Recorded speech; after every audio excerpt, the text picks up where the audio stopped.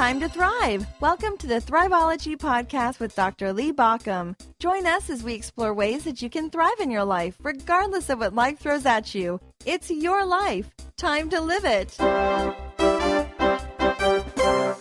Some of those events in my life that actually formed how I've continued to think about life throughout my existence was when I began my work as a chaplain at the hospital. You get a lot of challenges to your beliefs and to your theology in those times when you're in the middle of a crisis and you're dealing with families who are in the midst of tragedy sometimes. Sometimes they're in the midst of triumph, but mostly the chaplain is there in the midst of tragedy. And they've formulated some of my thinking, and some of my thinking happened because of what I heard people say.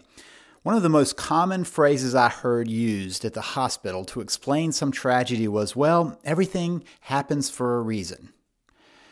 And I would watch as people would say that in almost a flippant kind of way. Something tragic would happen, and I would watch somebody swoop in and say, well, everything happens for a reason, and usually they would walk out the door not seeing the completely destroyed face of the person who had just been told that their loved one was dying or had died or had some other tragedy, some limitation, just because everything happens for a reason. You see, it's always meant to bring comfort, but it doesn't.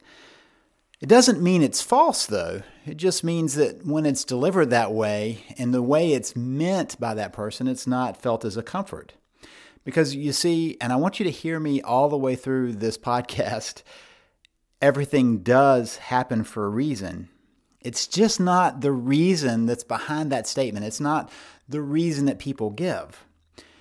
When people say that, when people say everything happens for a reason, there's this belief that there's something that's controlling the universe and causing these things to happen to individuals. Maybe it's the fates, maybe it's destiny or karma or a god or gods. And I don't think that's the case, because what that means is we have to live with a very capricious world that's happening against us. And I really don't believe that's the case. If you're not familiar with that idea of the fates, it's where we get that idea of destiny from our Greek beliefs. Those ancient Greek beliefs, that mythology that you might have grown up on, was the fates were three women. One woman would create the thread of life, and that's what happened that brought somebody into the world. And then one woman would measure out that thread of life, and that determined how long the person was going to live. And then the final woman would have the scissors of fate and would make the clip of life, and that would end somebody's life. And so there was the beginning of a life, the weaving of their life, and then there was the measurement, and no longer was it just a certain amount of thread. There could be any length of thread, and then finally there was an ending to it. And so the fates were in charge, and in some ways, the Greeks believed you couldn't escape your destiny, that whatever was going to happen was going to happen. So you might as well go through life just kind of waiting for it to happen. That's where we get that whole idea of fate or destiny. Sometimes we fall back on that idea of karma, that maybe somebody did something wrong and finally it's all catching up with them. And so why does it happen for a reason? Well, maybe they did something that caused that. Maybe there's some universal thing that finally came to them. Or maybe God is trying to teach a lesson. Or maybe God is trying to show a different way. Or maybe the gods are taking action. Well, there is a reason. And the reason that things happen is a result of actions and laws that are just true in the world. These reasons are why something happened. And so it's not what's behind it, but there's always a reason. Sometimes they're our own doing, and sometimes they're natural laws. The reason that I went over the front of my bike and landed on my chin and busted my chin was because of gravity and because of other laws that were going on, and my own fault for being on a mountain bike and not knowing what I was doing and trying to hop that big limb. At least in my mind, it was a big limb. My riding partner tells me it was pretty small. But anyway, it caught my front wheel and over I went. The reason that I went over, gravity took me on. Inertia took me on. Gravity took me to the ground. And the reason it split my chin was because I landed on hard ground and the bone in my chin dug through the skin. That's the reason. What's the reason that somebody gets some illness? maybe because they were too close to somebody else who was infectious. There's a virus that was there or a bacteria that was there that they picked up, and that's the reason behind it.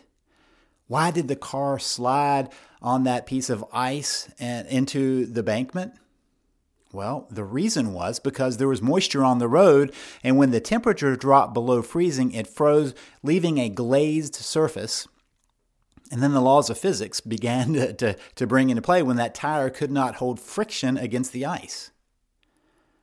Those are the reasons behind these events. In recent days, we've had losses around us, and there are reasons for every loss.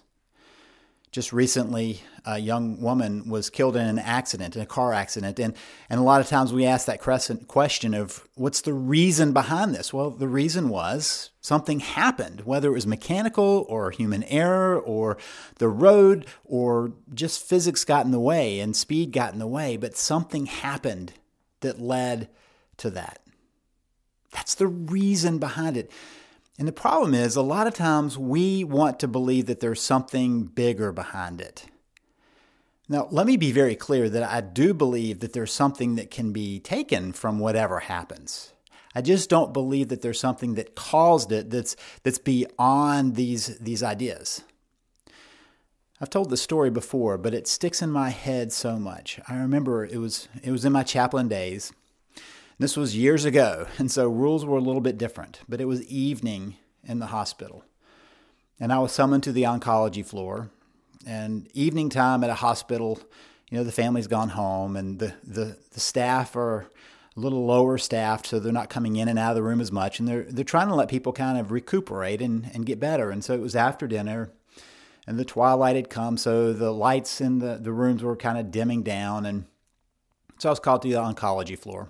I went to the nurse's station. I said, what can I do to help? And they told me the room number of a man who had asked for a chaplain. We'll call him Fred. And so I went down to Fred's room and knocked softly on the door and said, hey, it's the chaplain. Can I come in? He called me in. When I walked in, his room was fairly dark, except for the glowing ember on the end of his cigarette. Now, when I got a little closer, I noticed that he had tubing taking pure oxygen to his nose and was smoking. Somewhere along the way, we had yet to realize that there was some danger, first of all, in smoking at all, but second, in smoking in the middle of a pure oxygen situation. So there he was, puffing on his cigarette, and he was quietly staring at the ceiling. And I asked if I could come in. He said I could. I asked if I could pull up a seat. He said I could. I sat down and I said, Fred, they tell me that you wanted to speak with the chaplain. Can I help you? He took a long drag on a cigarette. He puffed out the smoke and it drifted to the ceiling, and he, without even looking at me, said, Chaplain, I got a question for you. I said, okay. And he said, why did God do this to me? Why did God make me like this? Why did God make me sick?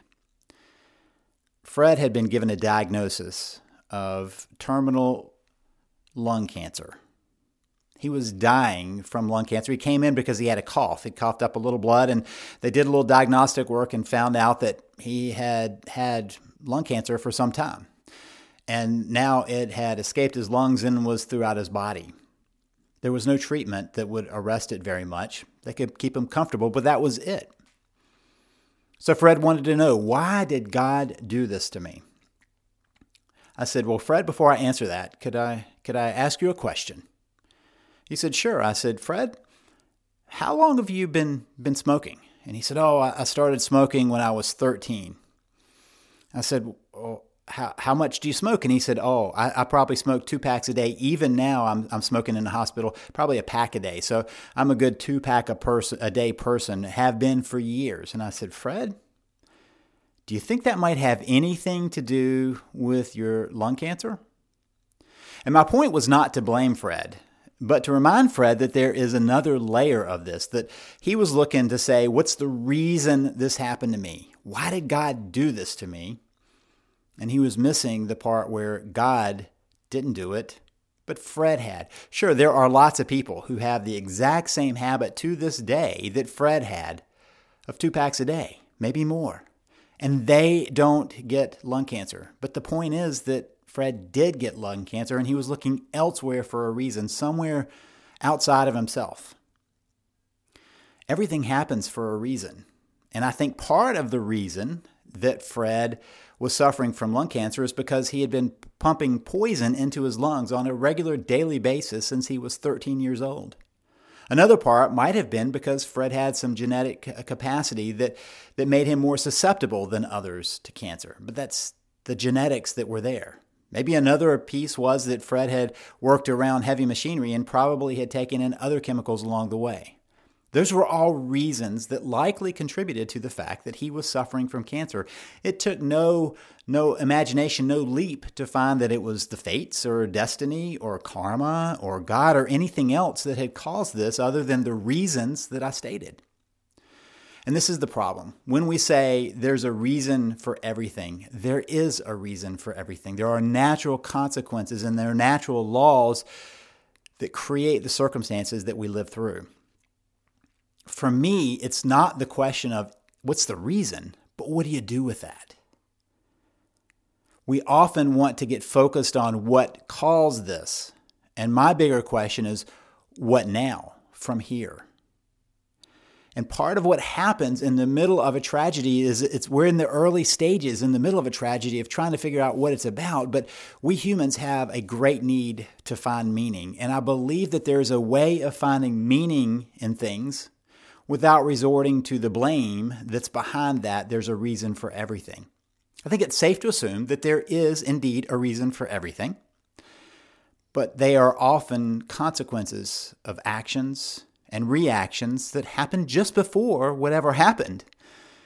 And that's just the part that we have to exist within, that this world, sometimes bad things happen. That's the idea of free will that we talk about as humans, that we have this free will of choosing.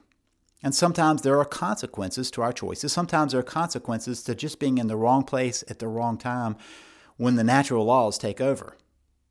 It may be no fault of yours that you're walking down the path and somebody above you stumbles and dislodges a rock that comes tumbling down because of gravity and hits you in the head. That's just the path of what happened because of the actions and reactions along the way. There was a reason behind that. The bigger question for me is, how do we find the meaning? Viktor Frankl, one of my favorite writers, authors, neurologists, psychiatrists, and all-around brilliant guy, talked about the fact that we always have the opportunity of finding meaning in things, that's our last freedom, to always be looking for what's meaningful. In fact, he said that when we lose that capacity, we become hopeless. That we as humans desperately need to find the meaning. My suggestion is that we then look for the meaning of what next. Look at how many people have had difficult things happen. And after that, decide to find some deeper meaning to move forward, to change things. So things happen for a reason. Things happen.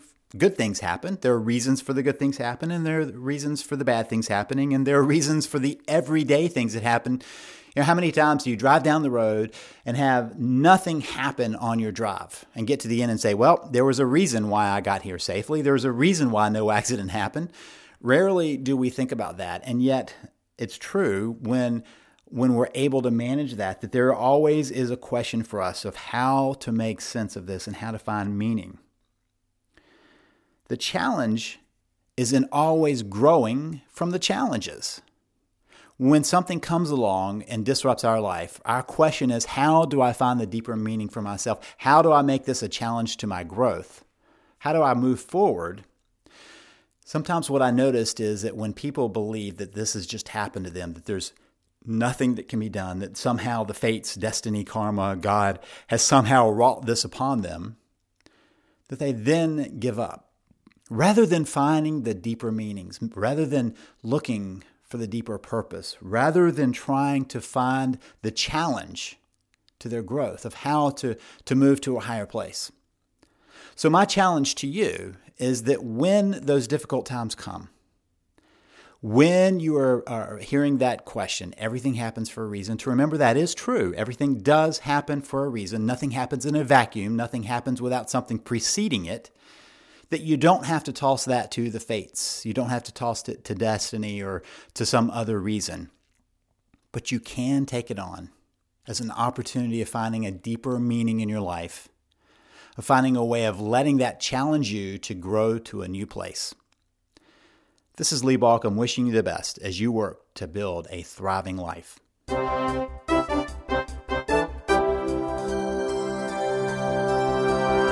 You've been listening to the Thriveology Podcast. Thank you for listening. If you want more information, visit us at Thriveology.com or at ThriveologyMagazine.com. Remember that Thriveology is spelled Thriveology. It's your life. Time to live it.